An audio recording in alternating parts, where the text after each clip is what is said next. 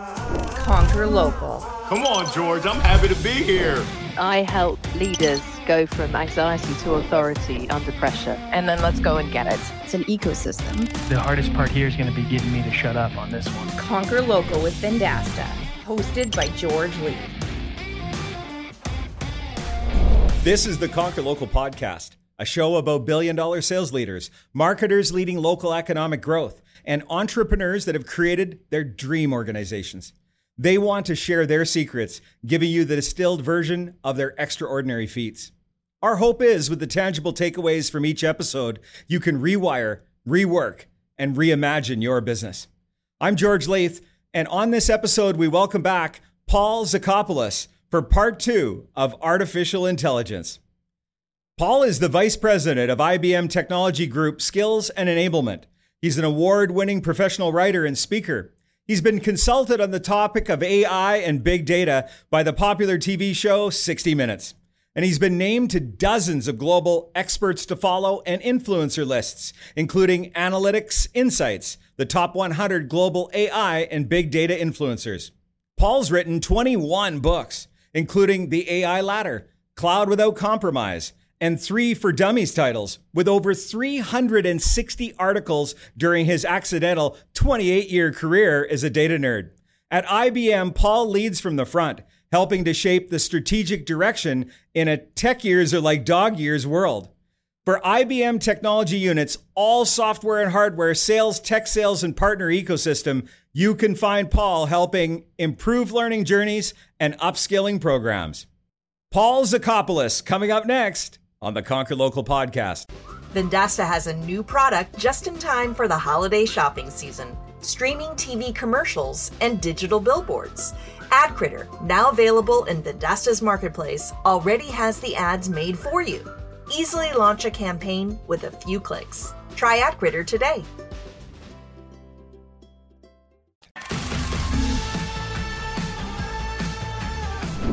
He's back, Paul Zakopoulos. 2 episodes all around AI. It's one of the hottest buzzwords out there. Lots of people are trying to understand more about it. Paul, thanks for coming back on the show. You did a great job last week of setting the stage. Well, it's great to be back. We promised our audience we were going to talk about one of the questions that comes up all the time. And I get it when I'm working with sales teams and they're like, is my job safe? Are we going to automate sales? And, I've heard from organizations, we're going to automate this. And yeah, I've been in a tech company for 10 years. We're no closer to automating sales now than we were 10 years ago. In fact, I think we might actually be further away because there's so much going on. But, do people need to be worried about their jobs when it comes to AI taking them away? Yeah, listen, I get this question all the time, especially from politicians, by the way. And I think it's best to explore it in kind of like an onion and peel the layers. So I think overall, I'll just state this, and I'm not a fortune teller, right? So I guess I can't tell you, will AI have a net job creation or job elimination? I actually believe that AI will create new jobs and more jobs than it takes away. There will be some displacement. Look at people who trucked ice around to houses were displaced when we created a refrigerator, right? So that kind of completely changed everything. So we go through these epochs of technical or some kind of evolution in our society, and it displaces certain work but creates other work. So I think AI is going to be a net job creator. I think if you ask, am I going to lose my job, I'd share with you 2 kind of anecdotes or thoughts in my head. One is, while I think AI will be a net job creator, I think salespeople, HR people, managers, I think anyone who gets more comfortable with technology and AI will replace those who do not get more comfortable with technology and AI. And I'm very confident in that statement. So rough necks working on oil rigs, they're going to be the exact same people, but I'm going to call them rough techs working on oil rigs. They're going to get comfortable with holding a portable ruggedized device that does visual inspection with AI on the camera and interact with that. And I think that that's kind of the key thing to think about. So when I think about the types of jobs that we're going to have, we're so used to saying, here's a blue collar job, here's a white collar job. But quite frankly, technology will touch all jobs. So I actually call them new collar jobs. No more blue, no more white. They're new collar jobs. And if you prepare yourself to be comfortable with AI, and there's no reason why you shouldn't. You're using AI on your phone when you unlock your iPhone by looking at it. That's AI. So when you start to think about how this will come into your workplace and you embrace it, this doesn't mean you have to go and create convolutional neural network algorithms. That's not what we're talking about. There'll be a premium paid for those roles on people that are able to do that kind of stuff. But everyone should get comfortable with technology in their lives. And the analogy I will give you is chess. So if you remember Garry Kasparov, or I don't know how old everyone is that listens to this, but years ago, this was the world's grandmaster, best chess player, and an IBM computer beat him a number of years ago. And afterwards, Time magazine put him on the cover and said, is this the end of humankind and the end of chess? And many people felt that Garry Kasparov was sour grapes because he accused the computer of cheating and so on and so forth. But what he's really saying is, if I had access to the millions of computer games that this computer has observed, I think I could have beat it. And so in the years that passed, we have this new kind of chess movement, and chess is becoming pretty cool, right? Queen's Gambit on Netflix. There's this cheating scandal now going on. So how is this all attention coming there? Since that time has been the invention of freestyle chess. And freestyle chess is this chess consortium where you can go and play as an individual. So I, Paul Zakopoulos, will just play alone. I'm great at chess. I can enter a computer to play. So lots of universities build AI chess computers and submit them just to a computer. Or I can be what's called a centaur chess player, where it's humankind with machine. So I come in with my computer and I play you in chess, individual computer, another centaur player. Since freestyle chess has come, there's been record involvement in the game of chess. There's been record amount of grandmasters crowned, which means that mankind with technology can achieve more than just mankind. And if you look at the winnings, this is the most interesting part. About 40% of the time, these computers win on their own. 60% of the time, a freestyle centaur chess player wins. So humankind with machine. You know who never wins? A human on their own. So I think in that storyline should be the answer to your question. There'll be more new jobs and different jobs. There'll be different jobs if you get comfortable getting comfortable. In other words, get comfortable being uncomfortable. We have to learn about new things all the time. Then you won't have anything to worry about when it comes to employment. Well, that is the second time I've heard chess analogies in the last month. The analogy that I heard was it's good for your brain as you get older to play chess and keep that thing moving. But thanks for that. And it is fascinating. It is fascinating to see that it isn't a replacement. If we embrace it and get comfortable with it, it could help us achieve things that we never before thought possible, if I'm hearing you correctly. Now, in part one, you spoke about the 4 pillars of AI. Let's break down those and give them to the audience here, because we got to understand this space more, and we got the expert on the call here. So, Paul, would you be so kind to kind of help us understand those 4 pillars that you've spoken about? Yeah, so maybe I'll talk about these as the 4 pillars of responsibility. But I think I'll start out with a former president. I think it was James Madison, but a U.S. president. He once said that the circulation of confidence is better than the circulation of money. And in our podcast last week, we literally talked about AI is going to decide if you live, buy, die, or try, among all kinds of other things. And the world has been maniacally focused on 2 things when it comes to AI. They've been maniacally focused on how accurate is my AI. So with 98% accuracy, I can tell you that's a cat. With 90% accuracy, I can tell you that this particular mole on your arm is likely cancerous. That's a melanoma. Okay, great. So we've been working on that, and we've been working on how fast we build the AI. So you may have heard of companies like NVIDIA, whose stock has soared. They used to make these things called GPUs. They're side processors that were used in gaming. But as it turns out, they're incredibly useful for matrix multiplication, which is the math behind AI. We don't need to get into that. But the bottom line is we talked about how accurate is your AI and how fast can I build it. But how confident are we in the AI? And so I recommend these 4 pillars because now we have to be accountable. We move from accuracy is no longer enough to accountability. So your AI has to be fair, robust, explainable, and have lineage. And in those four things, if they excite you, I could share the kinds of problems or the kinds of things we have to think about on those four pillars. And now is the time for your business leaders. Like I am telling you, you will decide today, are you going to be a good actor or a bad actor in AI?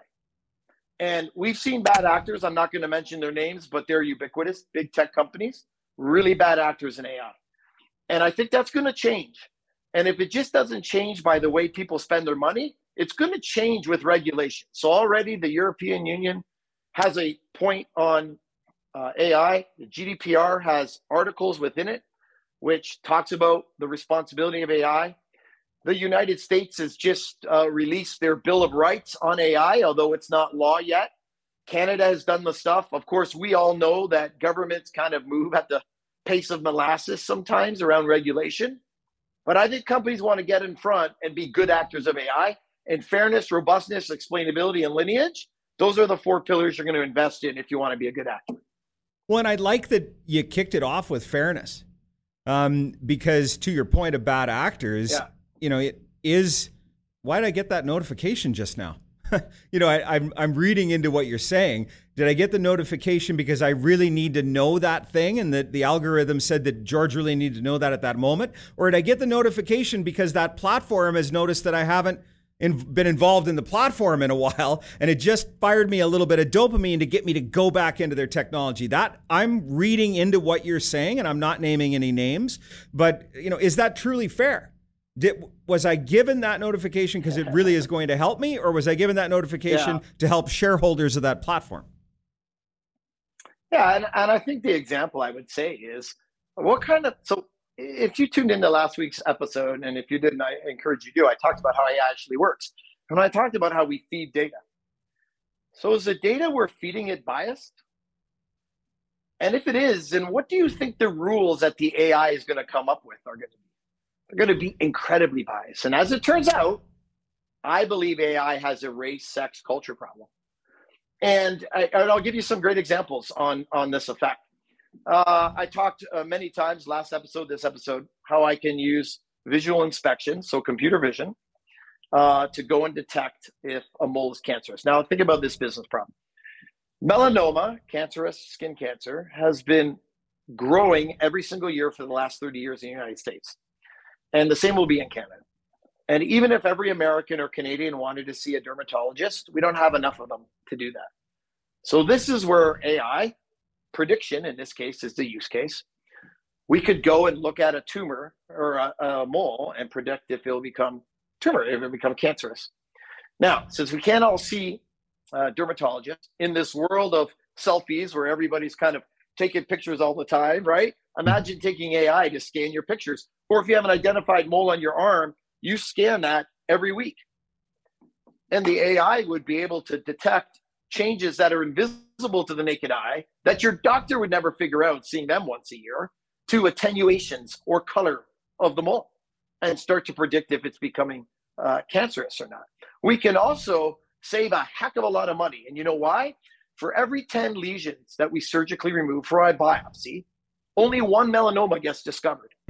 So every time we biopsy things, we get 90% of it is a lot of unnecessary cutting and knifing, which is more anxiety for patients and more costs. Now, beautiful, right? AI can help us. What's the accuracy of AI for that? It's about 90%. That's what the studies will tell you. 90%, amazing. 90% on white people. On black people, it drops to 72%. Why? Because the data used to train the algorithms were mostly European Caucasian people. And so now you could see how this could completely affect patient outcomes. I'll give you one more example. If I was to go and use AI to do translation from English to Finnish and then back to English, and I put in, she is a firefighter and he loves the ballet, that would come back to me as, he is a firefighter and likely that she loves the the ballet. I'm hungry, all right? But the ballet. Why is that?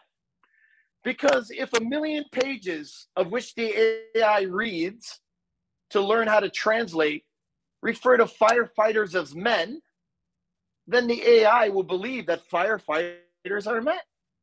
And so whether I look at recruitment, at outcomes, credit risk, healthcare, you name it, we have got to get a handle on that data, because biased data will lead to unfairness in the workplace around live by, die, or try. And that's the example I'll give you on bias and fairness. Well, Paul, it's a phenomenal example because you put it into some pretty clear terms and interpret it for us. You know, one thing I've noticed, when in talking to organizations, they were really thinking that we were going to save a bunch of money in the cloud, and yet they're disappointed to find out that they don't. Yeah. Why do you think that is? Like, why isn't the cloud saving us money? So this is interesting because that question came out of left field, and it's not AI. And I don't know if you looked at my bio, but my last book was called Cloud Without Compromise. So I'm also a cloud person, and I love that you brought that up. Everyone believed that you could run to the cloud and save money. And there's two big reasons why that's not happening. One of them is the cloud is a different way in which you architect applications. We call them distributed applications. And so people picked up their applications or their workloads and moved them to the cloud. Now that gave me some nice cost savings to start with. For example, test and disaster recovery. Those are pretty easy things to do. I throw them up there. But the actual applications, we no longer build applications. We actually compose them. So we take a whole bunch of distributed pieces of logic and bring them together to make an application. So if you go to Amazon.com, that's actually about 1,000 pieces of microservices, which are these individual components that are stitched together to create that application. When you move that to the cloud, right, it's got to be kind of cloud native. And most people are running with the same monolithic code that they built on the servers. That's number one. So you're not kind of building something to take advantage of something. You just put it up there. And so you're only getting about a quarter of the savings that you thought you were going to get. The other big thing is this. The reason why the cloud was so interesting and was going to save money is we said it was utility-like computing. If I turn the lights on in my office, they go on, I get billed. I turn it off, they go off, I don't get billed. And so when you move to the cloud, you only, get billed for what you use. Right. Great. Except when you didn't build these applications as cloud native and you moved them in the same old applications that were on premises, you ran them the same. And when they started to get all kinds of performance issues, what did people do? We'll just allocate more resources and we'll leave those resources on. And that's where people are way overpaying in the cloud. They don't really understand the way that cloud should work. It's a different type of application. And over provisioning of resources is the number one thing that customers come to me and complain about. Why so expensive? I'm supposed to save money. And we got to start and look at the applications you're running and how they're built to run. And that's the reason.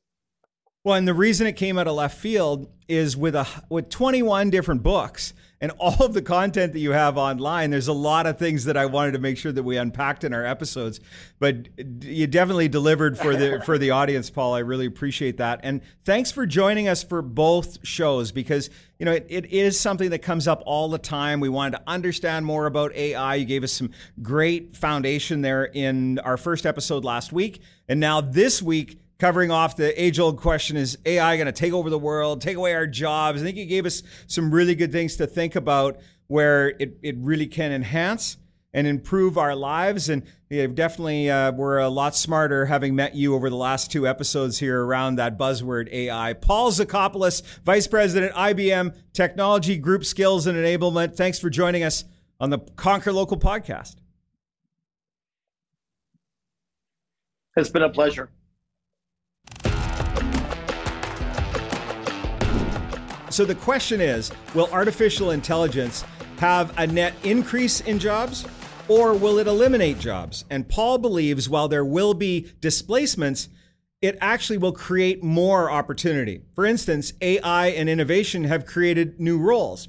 He refers to it as new collar jobs. With the advancement and regulations around AI, Paul reminds us to ask ourselves if we're going to be a good actor or will we be bad actors when embracing this technology? For instance, if the data we're feeding into the AI is biased, then the results we'll get from AI will be biased. If you like this 2-part series from Paul Zakopoulos discussing artificial intelligence, Let's continue the conversation and check out episode 501, Staying Human in the Age of Data with Rashad Tabakawala, or episode 442, Mastering Predictive Sales, Data and Instinct with Chris Bodarenko. Please subscribe and leave us a review wherever you listen to podcasts. And thanks for joining us this week on the Conquer Local podcast. My name is George Leith. I'll see you when I see you. You've been listening to the Conquer Local podcast presented by Vendasta. Tune in next week for a new episode. Guest discovery and produced by Sullivan Adams. Marketing by Rory Lawford, Nicole Lozon, and Sullivan Adams. Executive producers Brendan King, George Leith, and Sullivan Adams. Recorded at Vendasta headquarters on the Canadian Prairies.